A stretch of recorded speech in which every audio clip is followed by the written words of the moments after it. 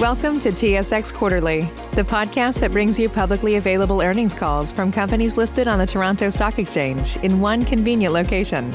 Gone are the days of looking through confusing websites. You'll find the important information right here. Enjoy the call.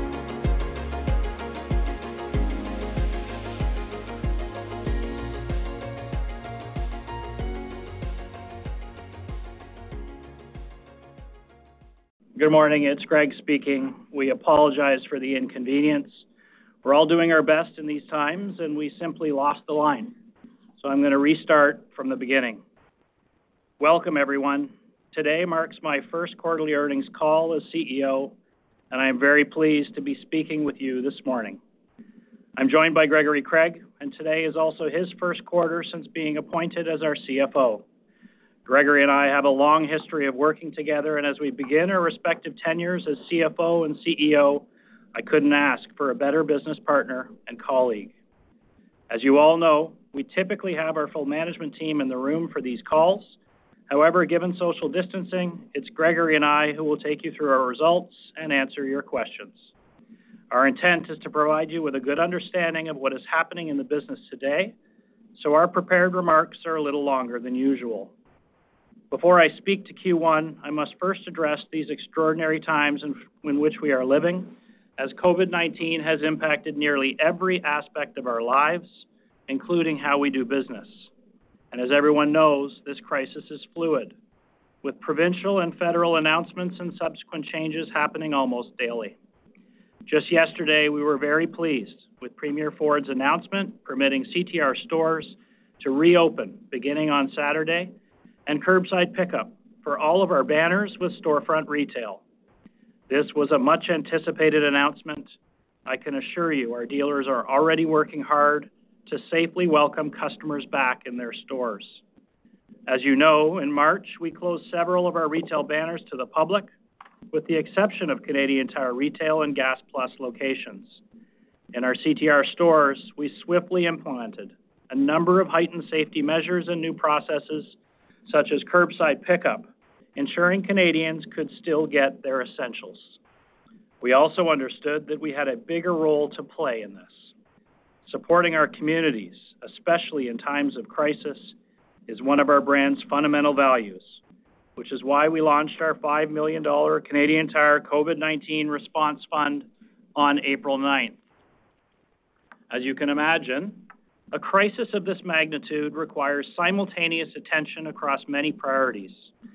In addition to protecting the health and safety of employees and customers and supporting our communities, we have prioritized frequent and transparent communication with all our stakeholders, our relationship with Canadian Tire Associate dealers, as well as focusing on our company's cash position and financial flexibility.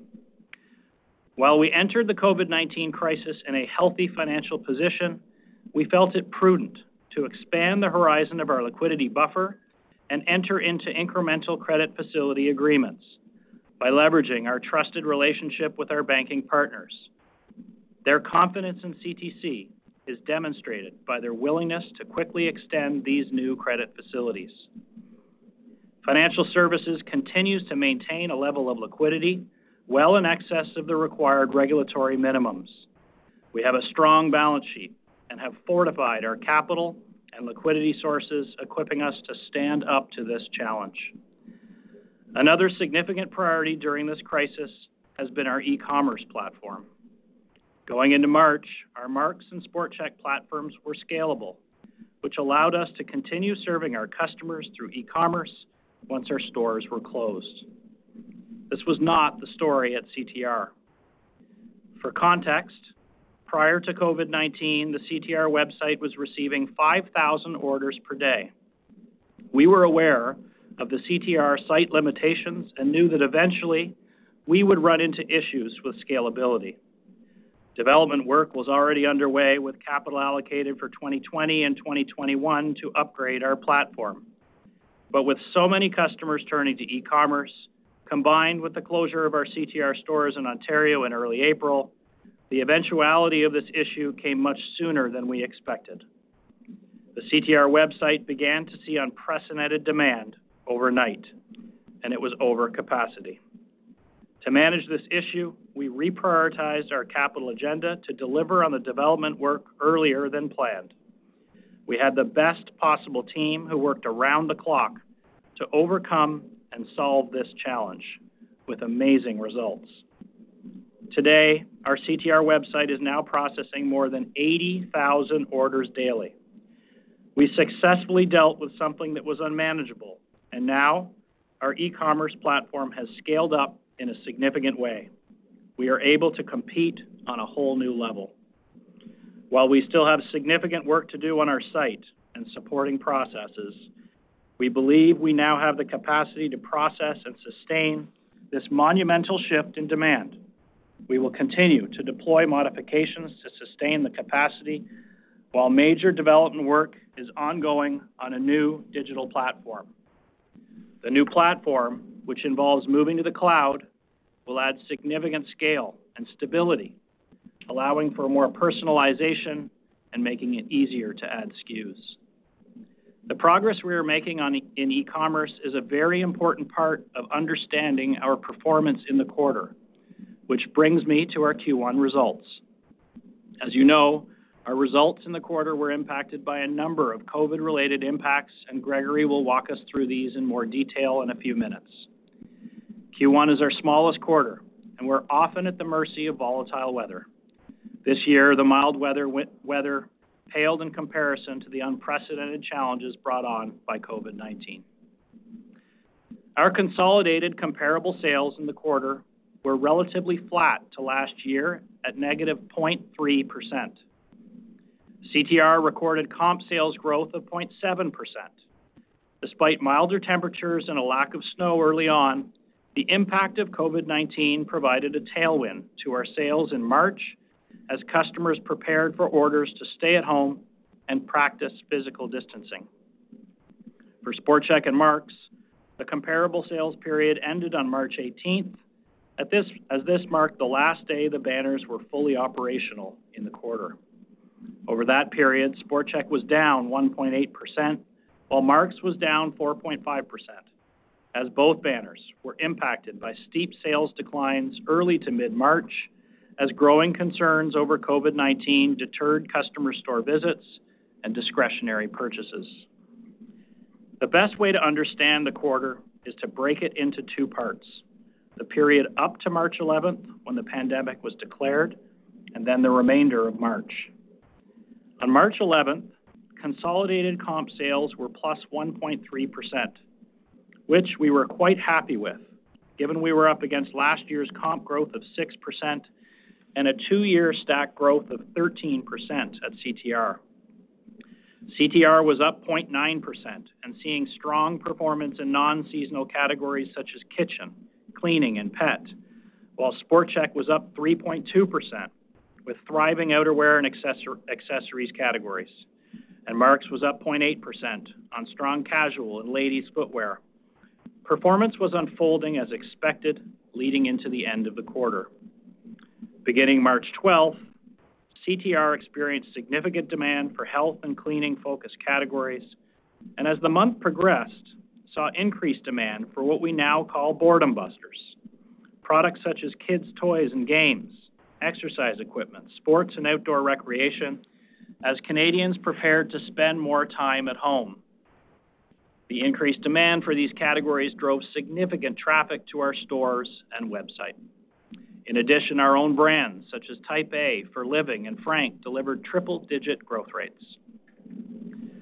CTR's Need It Now assortment has typically been trip-driving categories in automotive, fixing, and seasonal, purchased through bricks and mortar due to the urgency with which customers need the products. COVID-19 has expanded the definition of what Need It Now means to our customers to include a wider range of products needed to live, work, and play at home, as well as products needed to keep our homes safe, clean, and healthy.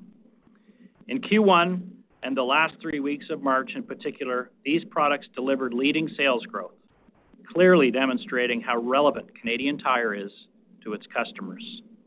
With physical distancing and government restrictions in place, we were concerned that fewer trips to the store would translate into lower overall demand for our products. That has not been the case. We are seeing customers increasingly rely on Canadian Tire as the one-stop shop for a wider range of essential products, which is driving a significantly higher basket size. We've also been seeing a particularly strong performance with our high-ticket discretionary items, which may seem somewhat counterintuitive, especially during this period of economic uncertainty.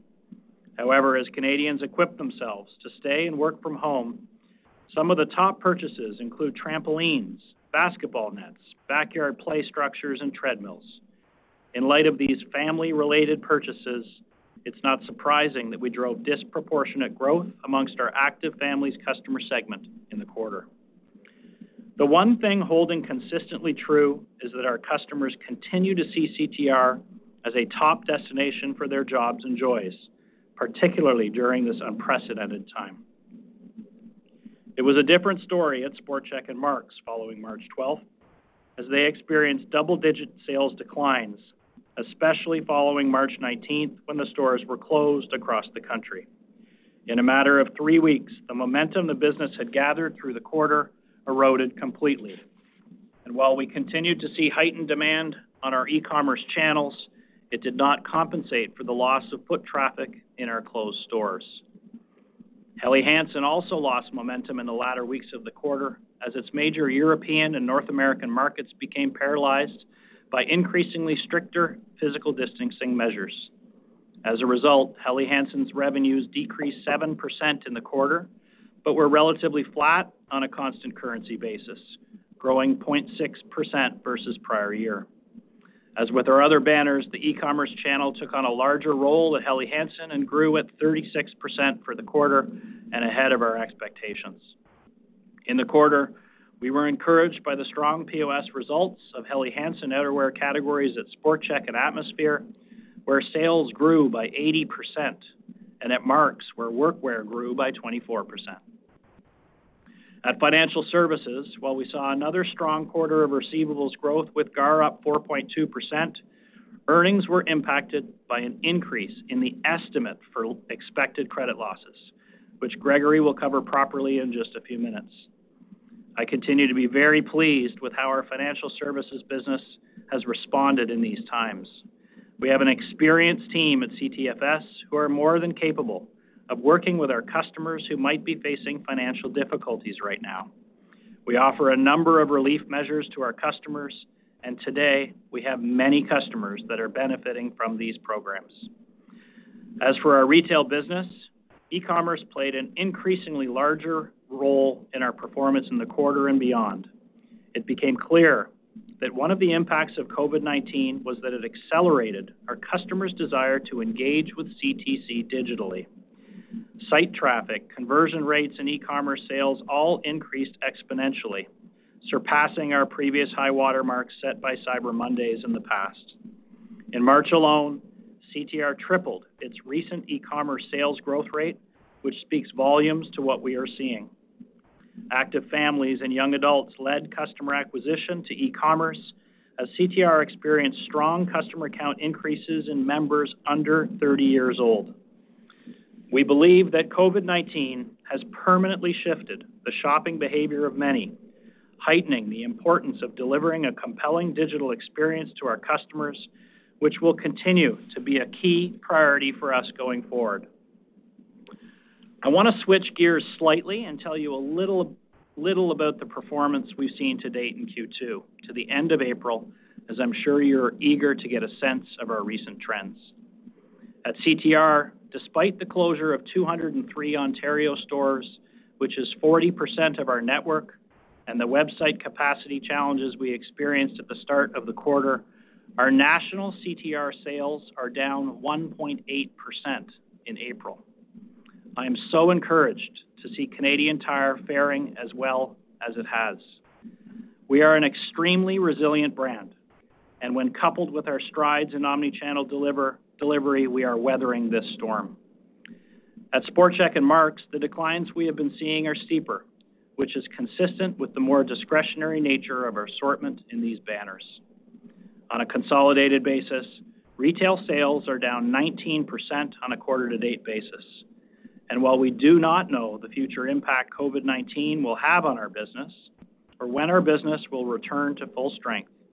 We expect a more significant revenue impact from COVID-19 on our full quarter results in Q2 than it had on our full quarter results in Q1. Before I hand it over to Gregory, I want to reiterate our heightened focus on maintaining our liquidity and ensuring a strong cash position. You may be surprised to hear that 70% of our cash is consumed by inventory. This is a key focus area for our merchant teams who are balancing a fine line between being there for our customers while also keeping our working capital as lean as possible where we don't need it.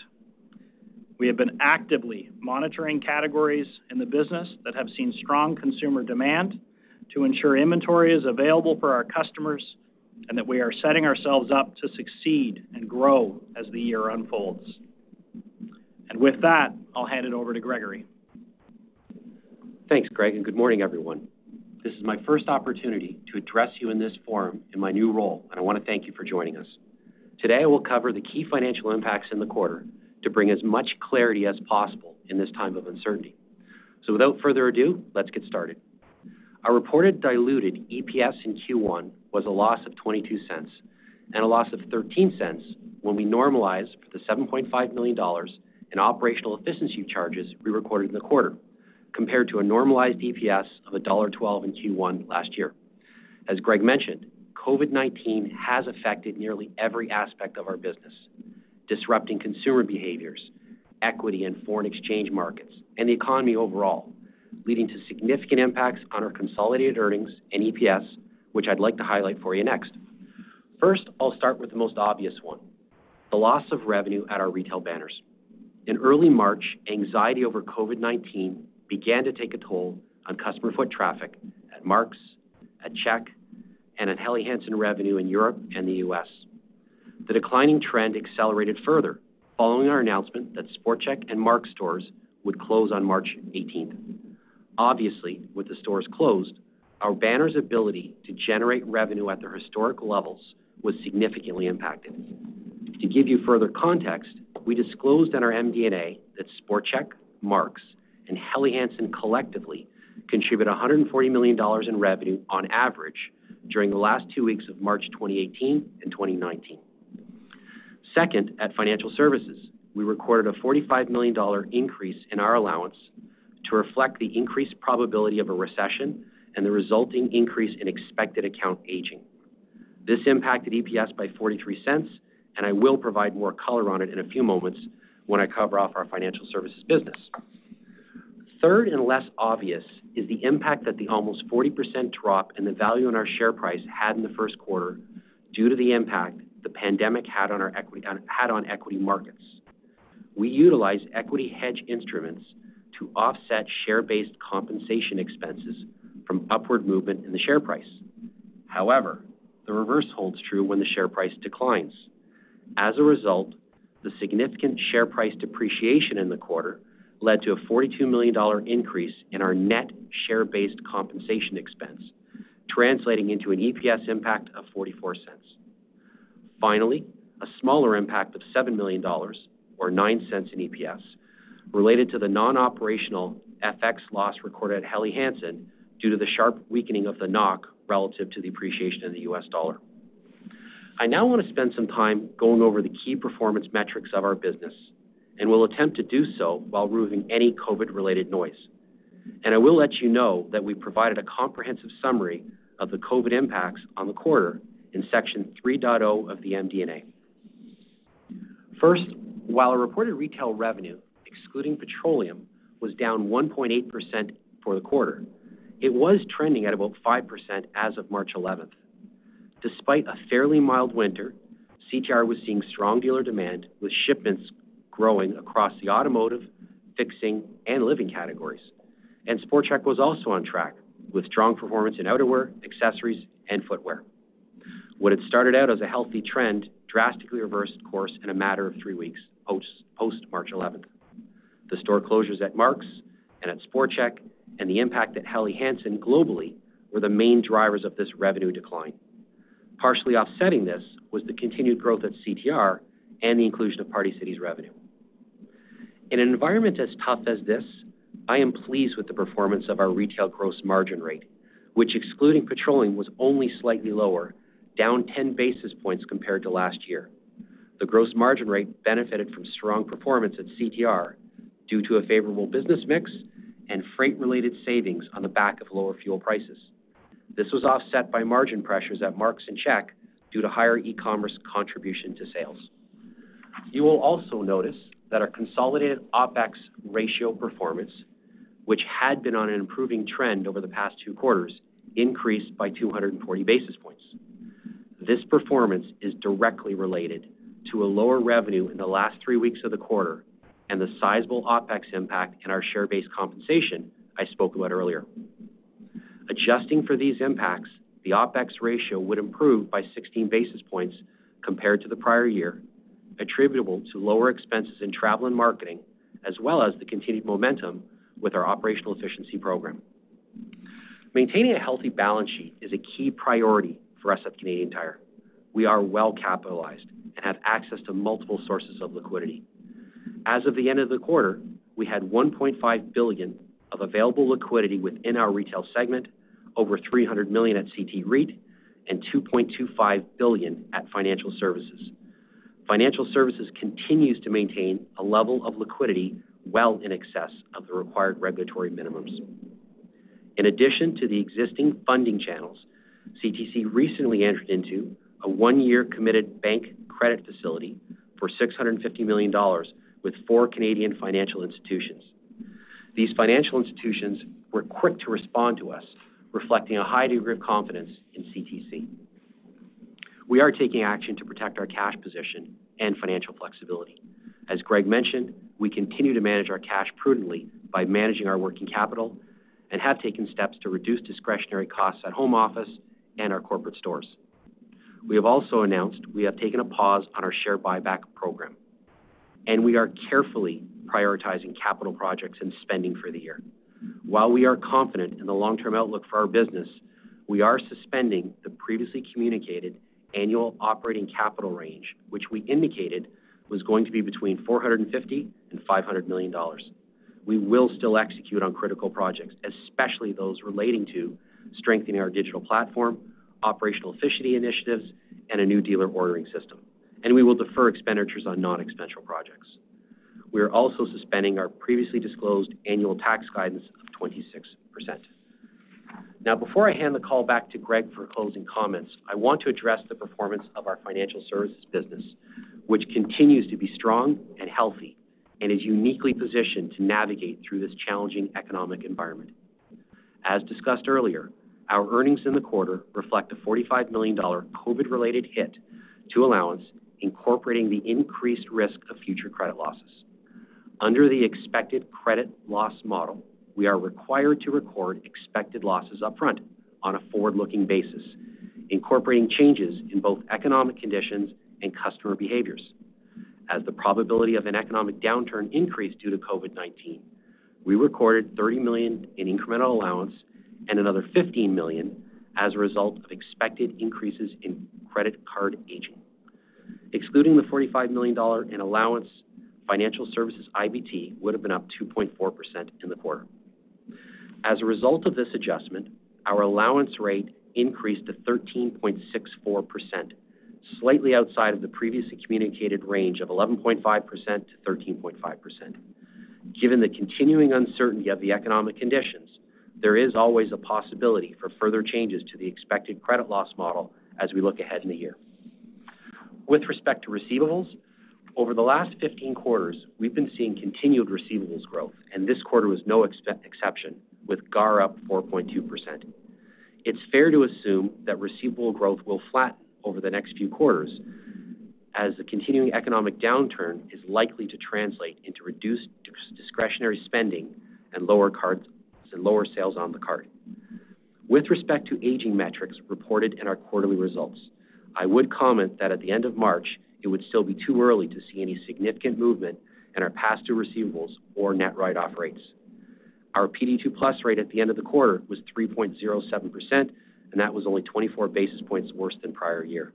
And our net write-off rate was 6.35%, was still firmly within our planned range and comfort zone. We are continuing to keep a close eye on aging metrics, payment rates, and spending, and are working closely with our customers who are experiencing financial hardship by providing them with a number of options to ease their burden. I also want to caution that while in the past the unemployment rate had been an important indicator for our performance, in light of the extensive subsidies announced by the government, unemployment rate alone may not be as strong of an indicator this time around. Finally, I want to remind you that the extensive collections and risk management capabilities we have developed at Financial Services over the years position us well to successfully navigate through this downturn and come out of it stronger. We shared with you today that we are withdrawing our disclosed 3-year financial aspirations.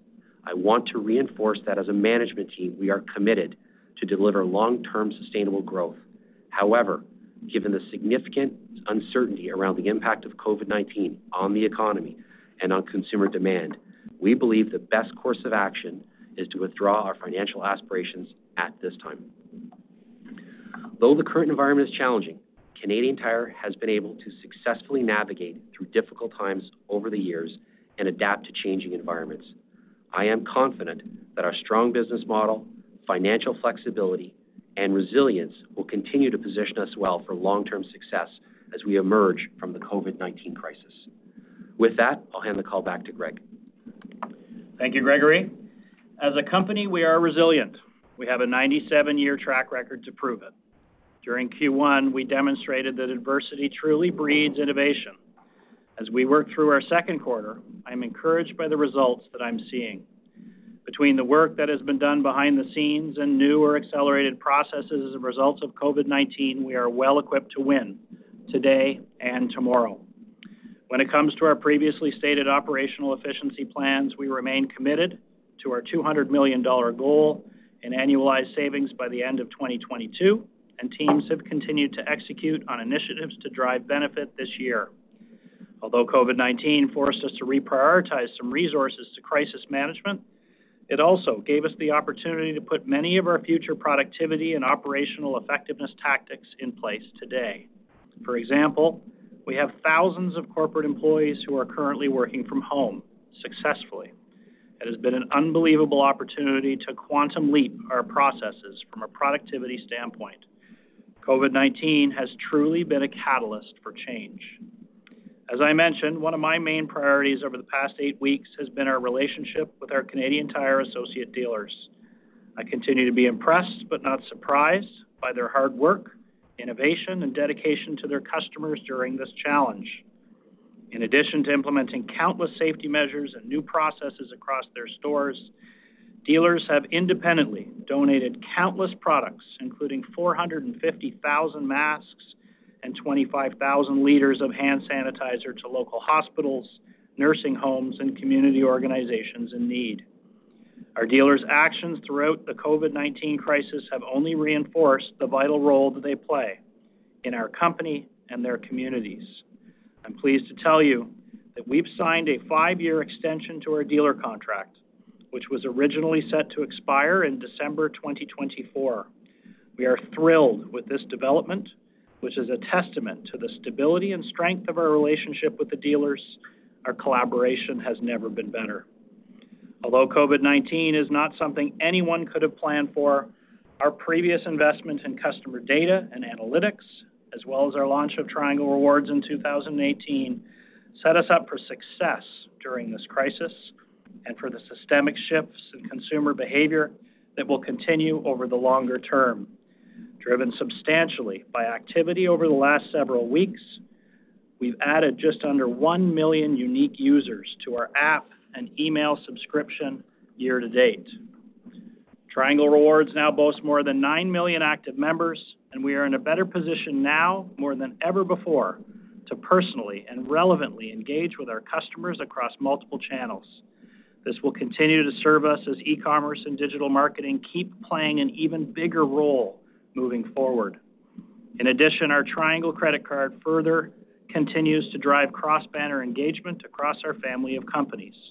Overall, Triangle Rewards truly connects our banners together as one company. Now more than ever, our customers are relying on our entire family of companies for the essential products they need for their new normal life in Canada. We built an ecosystem of brands, products, and services and partners that are working together to provide locally relevant and personalized solutions for our customers, allowing them to get more done faster and easily with greater trust and rewards.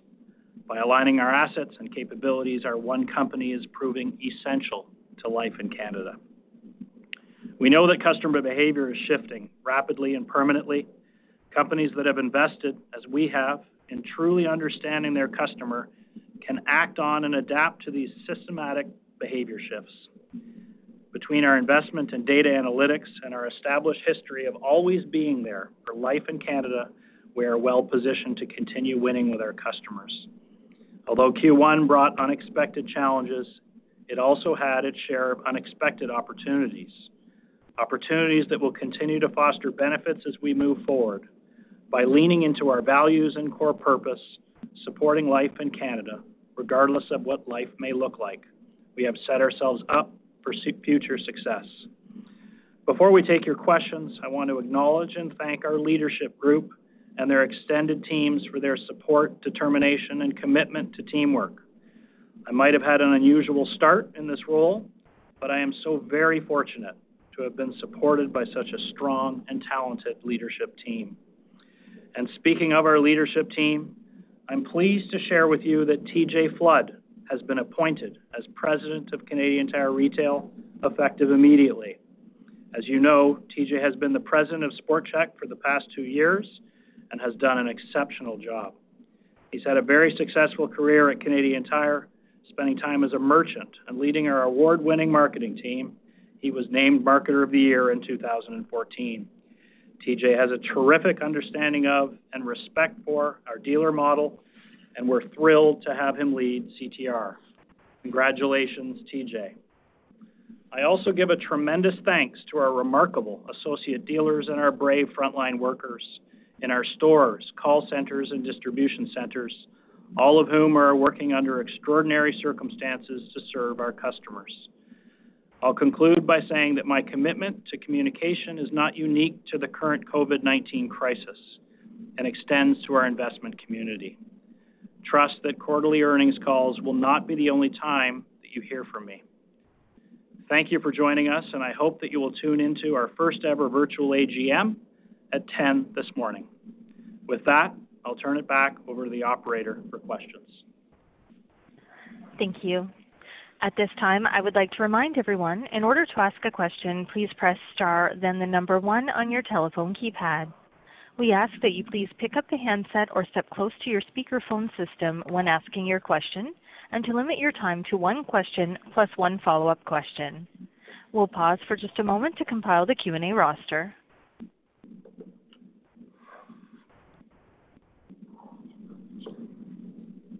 The first question is from Peter Sklar of BMO Capital Markets.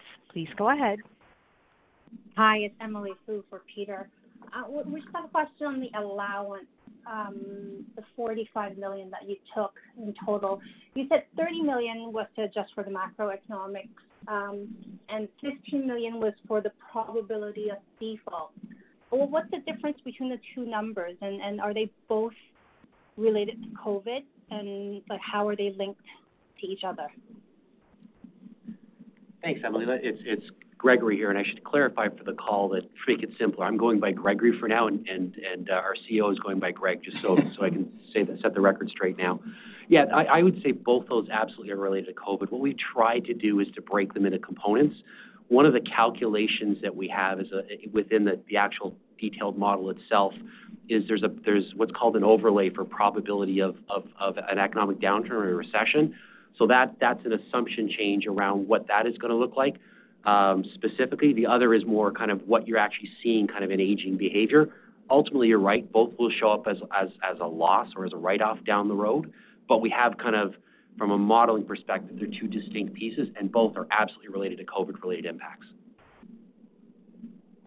I see, and then just as a follow-up, for the portfolio size of more than $6 billion, we're just surprised that $45 million seems small as an adjustment that you would need for something as large as COVID is at this moment. Yeah, it's Gregory. Yeah, thanks, Emily. It's Gregory again. I think what you have to realize is the way that the accounting works behind this is you're basically booking at the current quarter, at the quarter close, what your expectations are based on the best information you have at that time.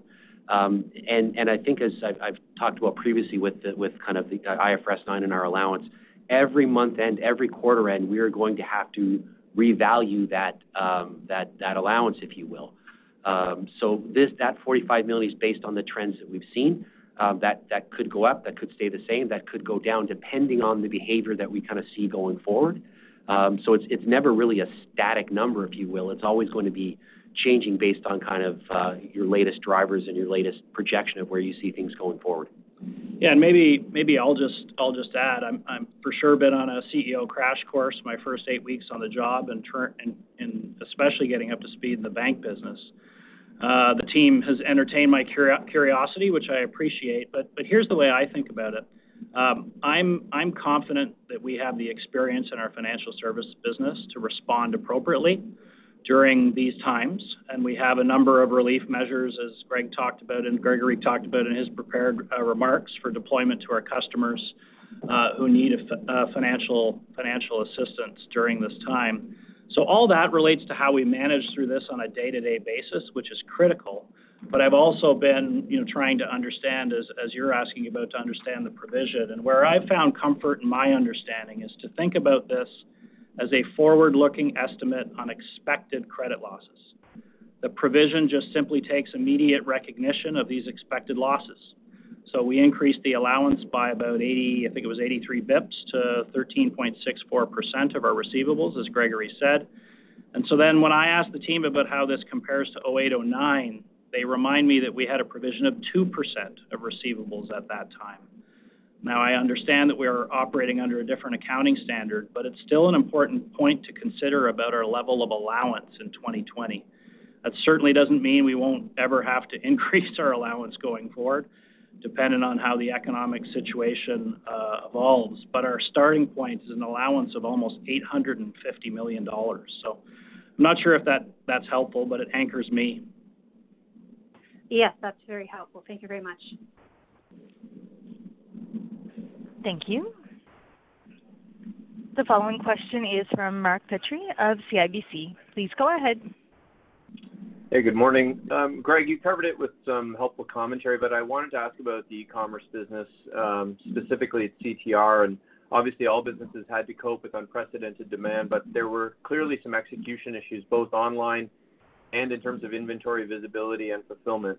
So do you think that those issues have put you at risk of losing customers? And I'm hoping you can be a bit more specific about sort of how you address that, both from an execution standpoint, but also, with regards to the customer relationship. Yeah, I mean, we did our best, Mark, to be transparent with respect to online in our prepared remarks and what we're dealing with. We're dealing with a surge of 25 to 30 times demand virtually overnight.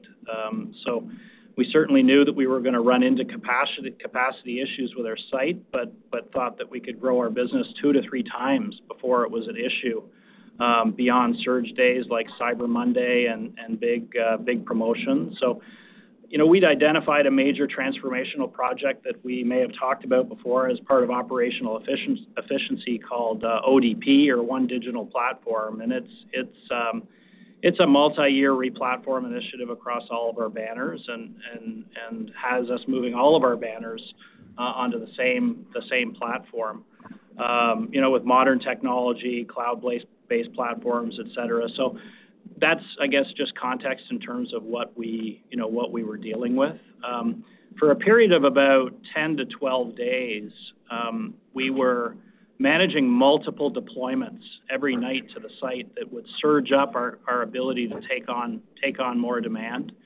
At the same time, we were doing our best to manage the expectations of customers, and we developed a browse site, so that allowed some of the demand to offset so people could still look through our catalog get access to store inventory, et cetera. So we did the absolute best we could to manage the customer experience.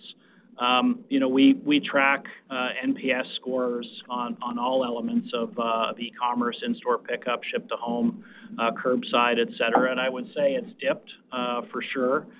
Since we have the capacity, it's only it's literally only a couple of weeks that we've really been able to process here at anywhere between 80 and 110,000 orders a day. It looks like our experience scores are coming right back up. But one of the things that I'm really looking forward to sharing with you is we just implemented Medallia, which is a voice of the customer listening tool. And it's going to provide us unbelievable granularity on each one of our customer experience services. And so we'll be able to identify going forward, how we think about that with real objective measures. Okay, thanks. That's helpful. I guess anything sort of specifically planned with regards to sort of customer relationships and proactively reaching out to customers sort of on this topic. And then I guess just as a follow-up, you've highlighted that you've accelerated some investment in your systems, but how do you expect this to affect operating costs? Yeah, I mean, it's a little early. Let me deal with the operating cost piece. It certainly is a little early. We're just doing our best to make sure we're taking care of customers right now, and we're not, really mindful of that. I can tell you, it's expensive to run a 100% curbside operation. I mean, the dealers will tell you they're off their feet with every single product being concierged. I would suggest to you that they're probably operating with about 150% of the labor cost for, not as much sales. So part of that is just the nature of the service, and part of that is friction in the technology. So we absolutely intend to interrogate not only the customer-facing side of this, but the in-store process. It's a little clumsy right now, and so we think there's opportunities for us to drive efficiency, eliminate friction, take some steps out of the process. But no doubt, it's more expensive than whatever percentage of your business is self-serve. On the customer experience front, we've sent we sent a few customer letters, and we've been very transparent to our Triangle membership about the issues that we're dealing with our site.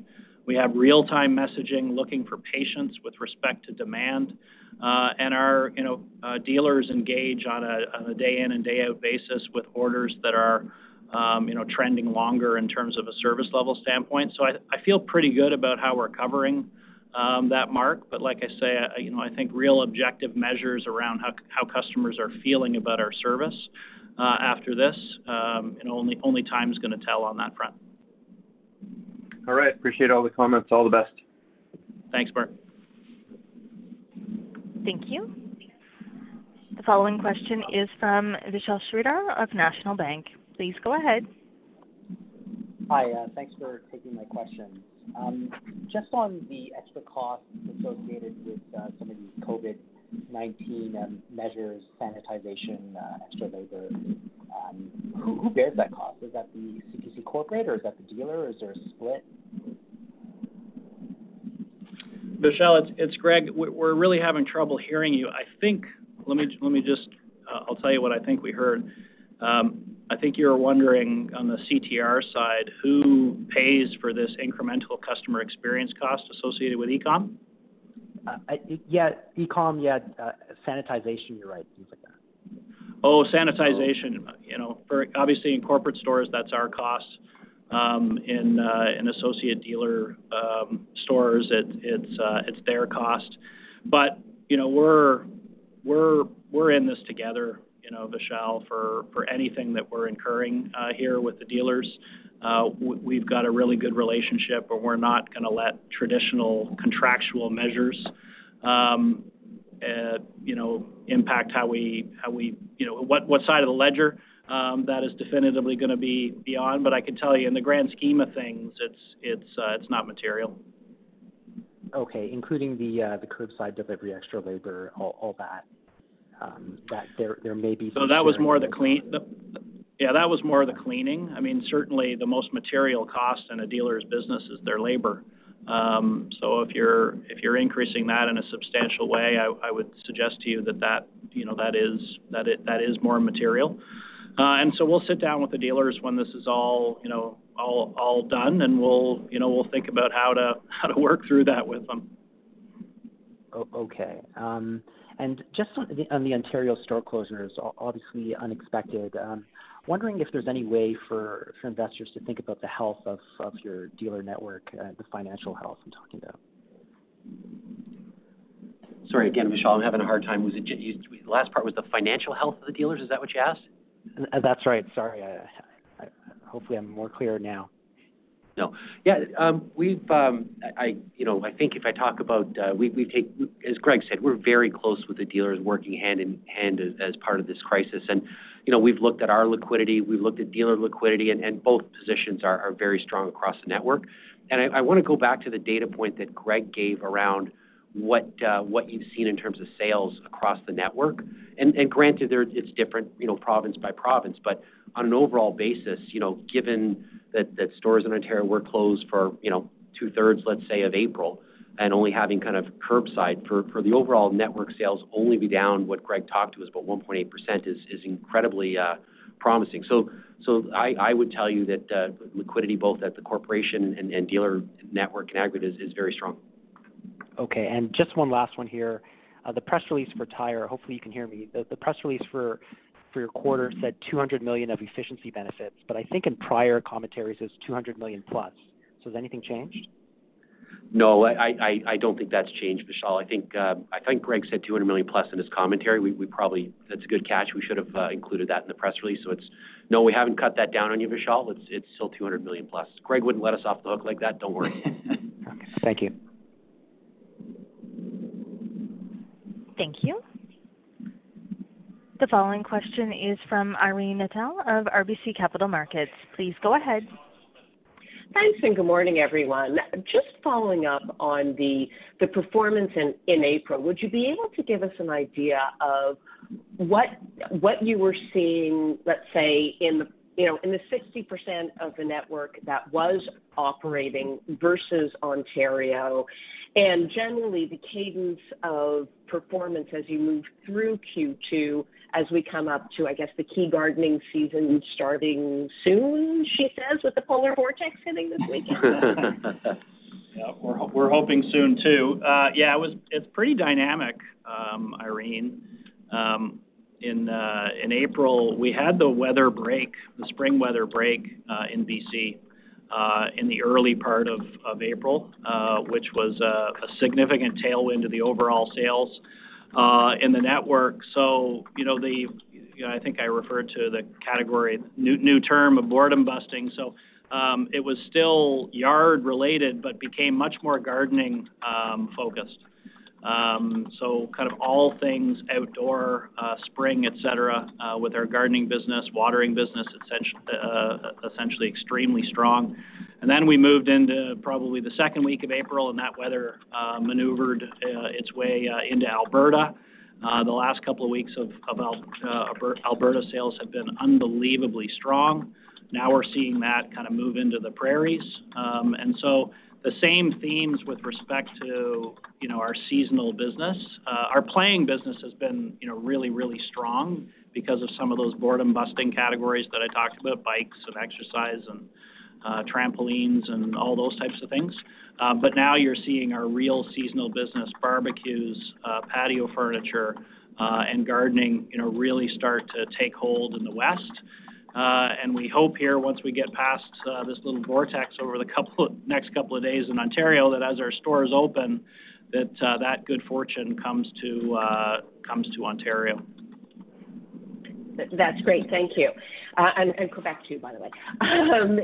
In terms of just thinking about how you operate overall in the current environment, if we look at presumably your distribution centers, your entire supply chain needs to adapt to social distancing. So how do we think about the evolution of your OPEX as we move through this period? Yeah, Irene, it's Gregory here. I mean, clearly we're experiencing that to date in terms of what we're moving through the distribution centers and call centers as examples of those are still kind of up and running, obviously, to get product and to service our customers over the phone. So, I mean, it's clearly, as Greg alluded to, it's one of our key priorities is making sure about employee safety. I think it's one thing that we're continuing to work on. I think we're really happy with the throughput we're seeing at all the DCs and the service levels of the call center. I don't think it's had a significant impact on our costs to date. Clearly, we'll keep an eye on it. But again, what's paramount to us is going to be keeping our employees safe throughout this. So there might be some slight cost pressure on that going forward. But here's what I've always realized in my career at Canadian Tire, specifically in supply chain. If you give the supply chain guys a challenge, they kind of react very well to it. So I'm comfortable that over time we'll find efficiencies through operational efficiencies initiatives or alike that would offset any kind of increases that we'd be forced to kind of bear in the medium long term. That's great, thank you. And just one more, if I might, and that's about inventory.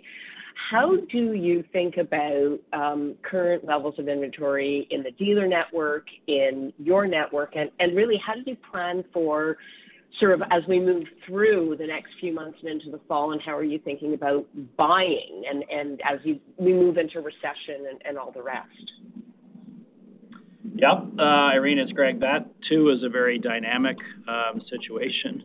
As you can appreciate, when the pandemic or the crisis starts and the organization kicks into crisis mode, and you're thinking about managing liquidity and shoring things up. And I think I gave you the statement that 70% of our cash use is in inventory. That's the first place you want to go, and you want to model stress test scenarios, which we've done lots of, and then you've got to react to what's actually happening, because all of those scenarios are hypothetical, even if you feel good about how you've covered the risk from a liquidity standpoint. And so that's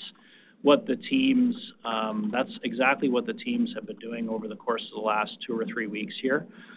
Just an extreme focus. The answer is different by banner too. Obviously, with most of Sport Chek and Mark's closed until some of the relief that we've got here over the course of the last couple of days. The scenarios that we're planning for in terms of buying inventory in Sport Chek and Mark's right now have been pretty easy. We've been buying very little. We've been burning through our existing inventory. So, I think you would have seen our inventory is up a couple of $100 million. A good chunk of that is in Sport Chek, about, I think, 2/3 of it. And that was part of a conscious decision to buy in 2019. So it was part of carryover, and we've whittled away at that. So in the Sport Chek banner, we're sitting about $60 million at the end of the quarter, higher than we were last year, and we're continuing to draw that down. In the Canadian Tire retail banner, our corporate inventory is right now a little bit lower than last year. The run that we've had in our spring-summer categories has been steep in the last few days. So we're gonna we're putting a more aggressive buy plan into the CTR business. We've done a tremendous amount of granular modeling with a view to purchase order lead times and visibility, et cetera, to understand what indicators we would have if things started to kind of go sideways on us. So we've got lots of the year that we can continue to impact on that. And so every banner has a little bit of a story, but hopefully that gives you a little bit of color in terms of how we're thinking through it. It does. Thank you very much. Thank you. The following question is from Patricia Baker of Scotiabank. Please go ahead. Thank you. Good morning, everyone.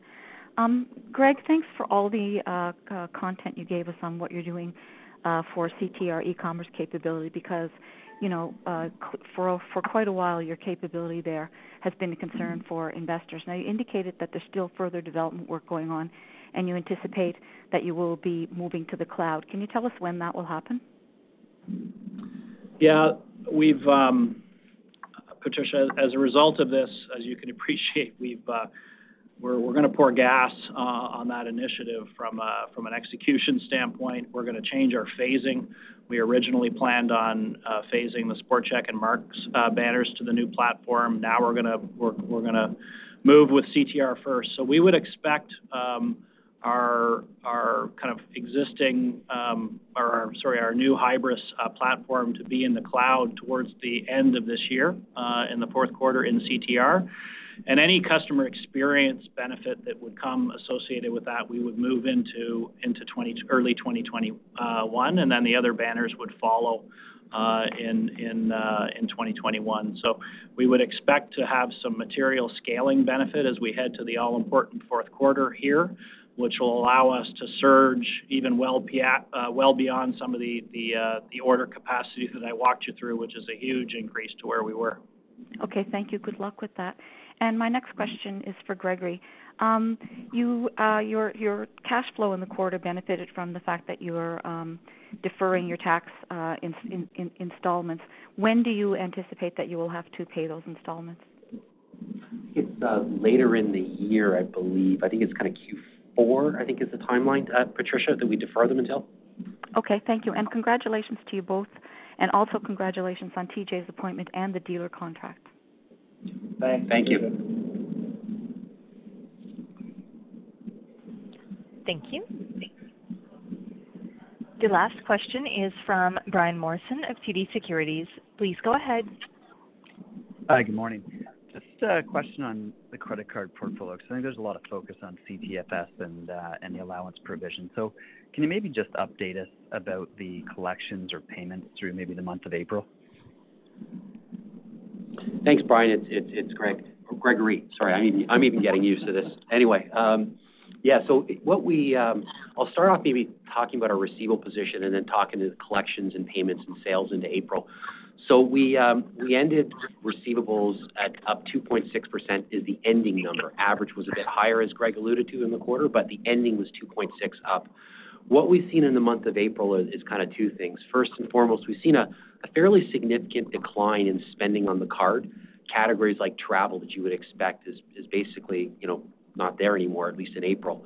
But what we have seen on collections, or what I would call customer payments, is the absolute dollars in payments is relatively been flat April 2020 versus April 19.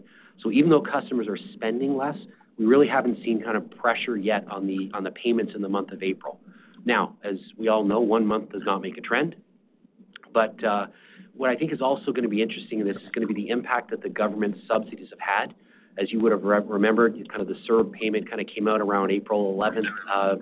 So I think that's also helped payment activity. So clearly a metric we keep a very close eye on. We're pleased with what we've seen in April. But as I said in my remarks, I still think there's there's still a few more months to go, I think, before we kind of feel comfortable calling a trend on this. Okay, thank you. And then 2 housekeeping items, if I can. Can you just, Gregory, explain the rationale behind the Class C units in rolling those to 2025 rather than other options that you may have had? And then can you just repeat the liquidity at CTR? Or on the retail side, I missed that relative to the REIT and CTFS. So let me do the second part first. If I talk about available liquidity at quarter end, the retail segment had about $1.5 billion of available credit. The REIT had about $300 million, and the financial services division was $2.25 billion. But then, as I said, after the quarter, though, for the retail side, we did acquire $650 million more in lines. And I'm going to suggest on the REIT question, Brian, maybe we can follow up with you offline on that one if you don't mind. Sure. Thanks very much. Appreciate it. Thank you. This will conclude today's call. A webcast of the conference call will be archived on Canadian Tire Corporation Limited Investor Relations website for 12 months. Please contact Investor Relations if there are follow-up questions regarding today's call or the materials provided. You may now disconnect your lines.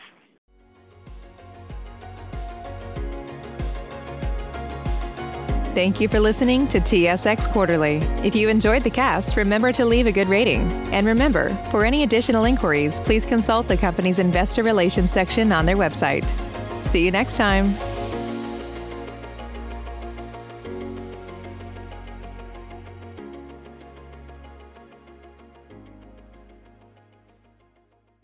Say goodbye to your credit card rewards. Greedy corporate mega stores, led by Walmart and Target, are pushing for a law in Congress to take away your hard-earned cash back and travel points to line their pockets. The Durbin-Marshall credit card bill would enact harmful credit card routing mandates that would end credit card rewards as we know it. If you love your credit card rewards, tell your lawmakers, hands off my rewards. Tell them to oppose the Durbin-Marshall credit card bill.